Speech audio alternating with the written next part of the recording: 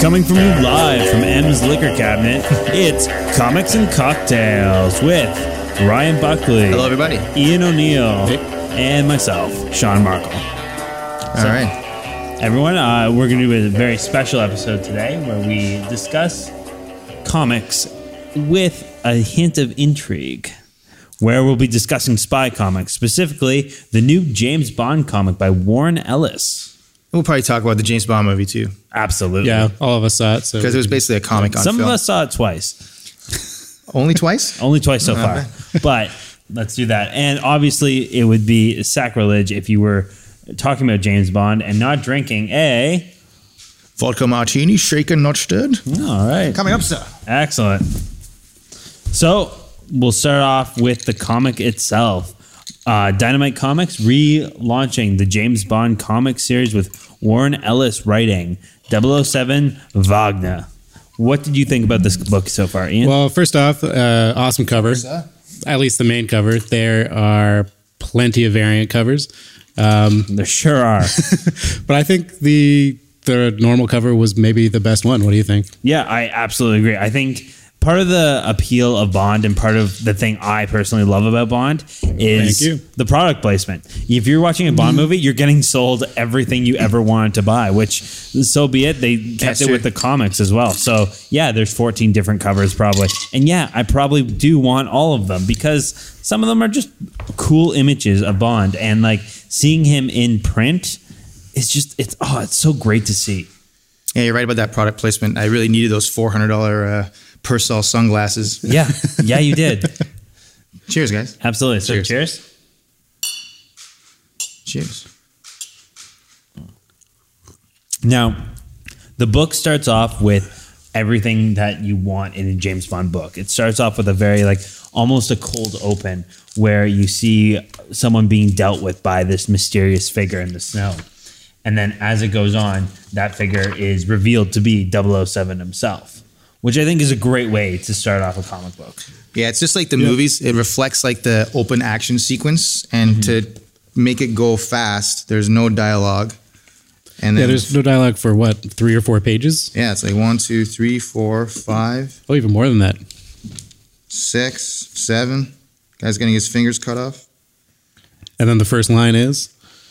Well, they kind of talk back and forth, but the whole time you don't really see Bond's face, just like in Dr. No, until he finally he's talking about how 008 was killed, and then he says, "And I'm 007." It was you can almost hear the music kicking in there. Yeah, exactly. And one of the great things about reading the book too, I love reading Bond in this medium. I've read the Ian Fleming novels, I've seen all the movies, even the really bad ones, but I love watching or reading Bond in a comic book format because it also appeals to that you can tell a story without having to use dialogue. I think Bond is a great character for that. Yeah. Yes, you know him for all those insane one-liners and all the famous Bond quotes, but at the same time, you also know him as the guy who did a parkour scene at the beginning of Casino Royale with very little dialogue, or the guy who jumped off a mountain and then had a Union Jack parachute. There's so many images in the Bond franchise that don't need words to explain, and I love how that comic kind of played into that. Yeah, and the new Bond movies like that. Let's not spoil the movie. We'll spoil the hell out of this comic, though. Yeah. But the movie has one of probably top 3 opening sequences, I think, of Bond films. It is so great. Hands down. Definitely. Unbelievably good. I think, speaking of opening, though, they missed an opportunity for me. I would have loved to have turned that page and had the white circles, the opening, and then one of those classic opening shots of the lava lamp, half-naked girls, dancing on top of the silhouetted gun. Yeah, and then but at the same time, it's also an Ian Fleming story. So yeah, you're equating that to the James Bond movies, but there's also the James Bond novels, where obviously Ellis is taking more liberty from. Yeah, and the dialogue is gritty. We go into a scene of the villains, I guess, are going to be manufacturing some kind of drug called green, and you see some pretty nasty scenes of users of the drug. And what I also really dug about the book is that it didn't really... It felt timeless. It didn't feel oh, this is set in current day or this is set in the 60s. It was just a James Bond story. It didn't matter if it was a Connery Bond story or a Daniel Craig story. It's a James Bond story. Who do you think he most looks like, Ian? I agree. There was some tech that definitely I think is more modern day shown, but for the most part, it could really be at any time. I liked Q in it, little John Cleese style, and some snarky dialogue, which was enjoyable. What did you guys think of M? M's black. Yeah. And I'm fine with that. Like, I don't understand. Like, he just seems to be an authoritarian. And like, I think my favorite part is James Bond kind of getting talking down to M, because like in all the scenes in all the movies and everything like that, you always get such like, there's such a mutual level of respect for these two characters, but M also can't put up with James Bond shit all the time because he's the one who has to answer for that. And I think that's good to realize. Yeah, and talk about like the visual like storytelling medium of comics. The first page where he introduces him, he tells him to have a seat, and then he makes him just sit there and wait, and then he checks his watch.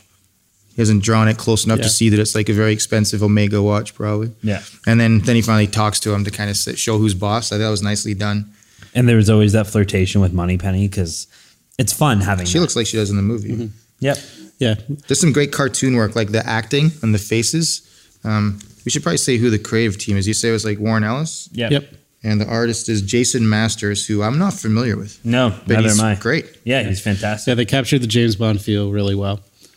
So big question. I got, issue number 1 because I'm caught up in James Bond fever this week. Mm-hmm. But are you guys down for number 2? Do you want to see what happens next? Absolutely. I'm definitely signing on for number 2. Yeah, me too. Criticisms? The only thing is I may wait before I read number 2 because I think based on the first issue, I think this is going to read better as a full trade as opposed to just floppy issues.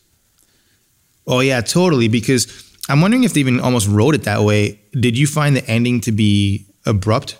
Yeah, and that's the thing. Like, it felt like it cut to almost like commercial where you wouldn't expect it to be. Yeah, I think that might come out of writing it as a like fluid James Bond story and then having to cut it up into 6 issues. Yeah. And that might be a result of that, which you might run into. I would agree that it would read better in trades, but I don't know if I can wait. No, me either. I can't wait. I'm going to buy it. And I think I'm glad that they're writing like a longer story. They're not like slaving themselves to the issue, the one issue, and having to do a cliffhanger every issue or something like that. So, but it's kind of weird. All the ads are at the back of the book.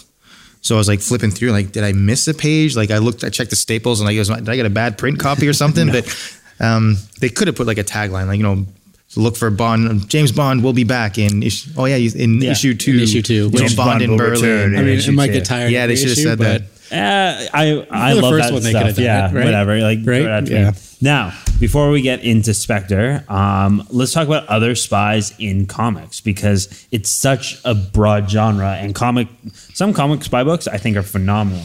I don't know if I read a lot, but we were talking about Grayson. Yeah, definitely. Dick Grayson, for those of you who aren't caught up on the DC lore, he currently is on the lam. Everyone thinks he's dead, but that's kind of come out that he's not dead after the events of Forever Evil, and he is infiltrating an organization called Spiral. Right, and Dick Grayson is, if you don't know, he was the first Robin, so Batman's first student. So he's a gymnast, so incredibly acrobatic and strong and flexible, and now he's learning all this spycraft. And I came pretty late to this party. Like I only got the last couple of issues, and I've gone back and picked up the first trade, the first collection, and I'm only a little bit ways through it right now. But it's great. But I was trying to think when you said that. Let's talk about like spy comics. I don't really read that many. Mm-hmm. I mean, Grayson might be it. I don't read a lot of them either. The one I thought of, which might fit the genre, would be Secret Warriors. Yep, from a few years ago. Hickman's run. It ran for like 2 years, I think 24 issues. Yeah, it started with actually Hickman and Bendis writing, and that was Hickman's first like introduction into Marvel, pretty much. Yeah, Bendis plotted it, and I mean, with those two guys on it, it basically, whether it's spy or not, you're going to want to read it anyways. Yeah. They are one of Nick Fury's sort of teams after Secret Invasion, so he pulls out a bunch of lesser known people with powers in the Marvel universe and puts them together on teams. The problem being that it follows a team that's sort of more of a heavy hitter team as opposed to ones that are doing like the intrigue and stuff. Mm-hmm. So that's where I'm not sure if I would necessarily completely qualified as a spy comic. I think any book where Nick Fury is fighting Hydra counts as a spy book. I mean, and you get Nick Fury alone time too, where he's definitely doing spy stuff. But when you're with like Daisy Johnson, who's now in Marvel, in Agents of Shield, like obviously earthquakes and stuff, not really great for spying. And some of the other people on the team are pretty powerful as well. So they're kind of like the fist that he uses, and he has other teams that are more of the spy teams. But there is flying cars, and I mean, there's like, flying cars in Nick Fury. He's got a cool flying car. Like that 60s style Nick Fury books, like those are awesome. Like those are so classic, like spy. Yeah, and if I remember correctly, you get a couple flashbacks, and it's a great run, and I would say qualifies as a spy book. The spy book that I would say I really enjoyed is actually Ed Brubaker's Fatale. Oh yeah. No, Velvet. Sorry, I'm thinking Velvet, not Fidel. It's kind of plays where it takes them more like that noir one. Yeah, exactly. We can talk about that on a different book because I love all of Brubaker's stuff. But Velvet, where it takes like this idea of a James Bond type character has been assassinated, and everyone thinks Moneypenny did it. So she goes on the lam, and then it kind of reveals like this interesting backstory where this girl's not just a secretary. She has like a history of espionage and a history of like the reason why she was in that position was to protect people because she was fully capable. And it's a great book. Like it's still ongoing. It doesn't come out as often as I would like it to, but I would definitely recommend checking it out if you're into looking for spy literature. I think I got issue 1 and read it, and I totally got that. Like, oh, this is novel. It's like Moneypenny's kind of like the hero. And then I never bought issue 2. I just, I'll have to check that out. I haven't heard of it. Yeah, definitely check it out. Now, I think we should wrap up by talking about Spectre. Yeah. Obviously, it's a James Bond movie. It may not necessarily have anything to do with comic books, but like we were all there. It was fantastic. I think it does though. We were talking about this. So we all liked it, obviously. Yeah, absolutely. Definitely. I would say they're pretty big Bond fans. Are we saying that we have a Bond bias? Yeah. Because I definitely do. Yeah, totally. If it was James Bond drinking martinis for 3 hours, I'd be like, it was film gold. Like, why aren't we just watching it again and again?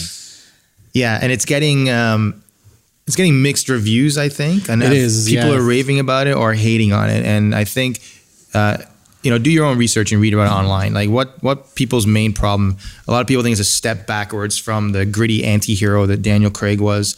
And a lot of people are pointing to like his relationship with women and those type of like gender politics in it. And they're saying it's a throwback to the cheap laughs and the Roger Moore era where he's just kind of winking at the camera and doing the one-liners. And he doesn't seem to have like there's not a ton of dialogue in the movie, There's not. I would agree it's a throwback, but I don't think Roger Moore. I think you're throwing back further to Sean Connery. I think so. I think it's a real love letter to the fans. Like anybody who's a real hardcore Bond fan will like it. And I mean, it's nothing to do with gender, men and women alike. So I think that if you're expecting something more like Skyfall Part 2, it's not that. It's not that. It takes what they've set up in the Craig Bond movies and combines it, in my opinion, very well with the previous Bond formula that we used to get with Connery and with a little bit with Roger Moore, but not quite at the height of the cheesiness of Roger Moore. Absolutely. Yeah. And maybe it's just because I have that Bond bias, but like you can put James Bond on a train in a white tuxedo jacket and I will be just as excited to see him sit and drink a martini as opposed to like a big action set piece. Because for sure. It's very slow moving, but they have a classic henchman, Mr. Hanks, played by Guardians of the Galaxy's Dave Bautista, which he did a great job as a Bond henchman because he's exactly what you want in a movie. And obviously, without spoiling anything, I thought Christoph Waltz. I almost said it. It's still a mystery. Christoph Waltz did a great job. Yeah, I think so. And what he had to work with, I think that could have been a bit better. Léa Seydoux is probably the greatest Bond girl since Eva Green. I would agree with that. Yeah, she was all right. It was a lot like a comic book. That's what I was trying to get at earlier. The way that the characters, like if you're a comic book fan, you want to see the characters act like the characters and do the things that you like, just in new situations and scenarios. But you're not looking for reinvention and growth and believability or even verisimilitude. Like I don't think he shot somebody more than once, and every shot he fired and his gun hit. That's because he shoots to kill. Yet the bad guys were like stormtroopers on a bad day. That's true. Yeah. But I mean, that's fine. Like, I don't want to go there and see something that I believe in. I mean, it's Bond. Yeah. I just want to be entertained. And be sold things because like the product placement was amazing. And if I can afford an Omega watch, I'm definitely buying an Omega watch. Or at least a knockoff. Yeah, 100%. Yeah. But yeah, you get the Bond cliches, but that's part of bringing the classic and the modern together. You're going to get some of the cliches, but we like the cliches. That's why they're cliches. That's why if you talk to like Steven Spielberg, Tom Hanks, Christopher Nolan, like all these great filmmakers, I do talk to them all the time. Are on record saying like they love watching those classic Bond films because like you can see the early Bond films' influence on the Dark Knight trilogy with Christopher Nolan and things like that. Because Batman, the Dark Knight trilogy was kind of like an American Bond movie for the most part. And like it adds up. Like Alfred plays the role of M, and like Lucius Fox plays Q, and like that kind of dynamic works out with Batman. But it's just taken from this classic lore of Ian Fleming's 007. And you got Talia as a femme fatale. Yeah, exactly. Like it's phenomenal. And the people who are complaining about Spectre, I don't think appreciate Spectre for what it was, and that was a classic James Bond film in the modern era. I'd have to agree. I think it has like a 60 something on Rotten Tomatoes right now, and I was pretty shocked by that. I was shocked by how low they. But I don't think Skyfall was a bit of an exception. Like the Bond films never were critically well received. It's never been about pleasing critics. Yeah. But I mean, I guess we're being critical of it and just saying it's amazing, and we're gonna keep sticking with that. So I think with that being said, I think unless there's any other information for your eyes only, are we done today? Oh, I see what you did there. Yeah. Yeah, we're going to call it a wrap. This is our special spy episode. We're going to finish these vodka martinis. What do you think about these, by the way?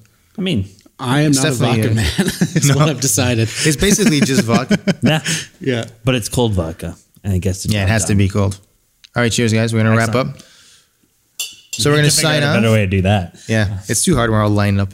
We're Comics and Cocktails. This was episode 3, our James Bond special. We're going to be back shortly, and we're part of the Full Pop Media family. You can check us out at Full Pop TV. That website address is FAUXPOP.tv. You can follow our RSS feed there. You can set up us on Android, on iTunes. There's also a link to our blog, and you can reach out to us by email and Twitter. And and we're recorded right here in the Full Pop station in Goderich, Ontario, and produced by the life model decoy robot of Mark Hussey this week.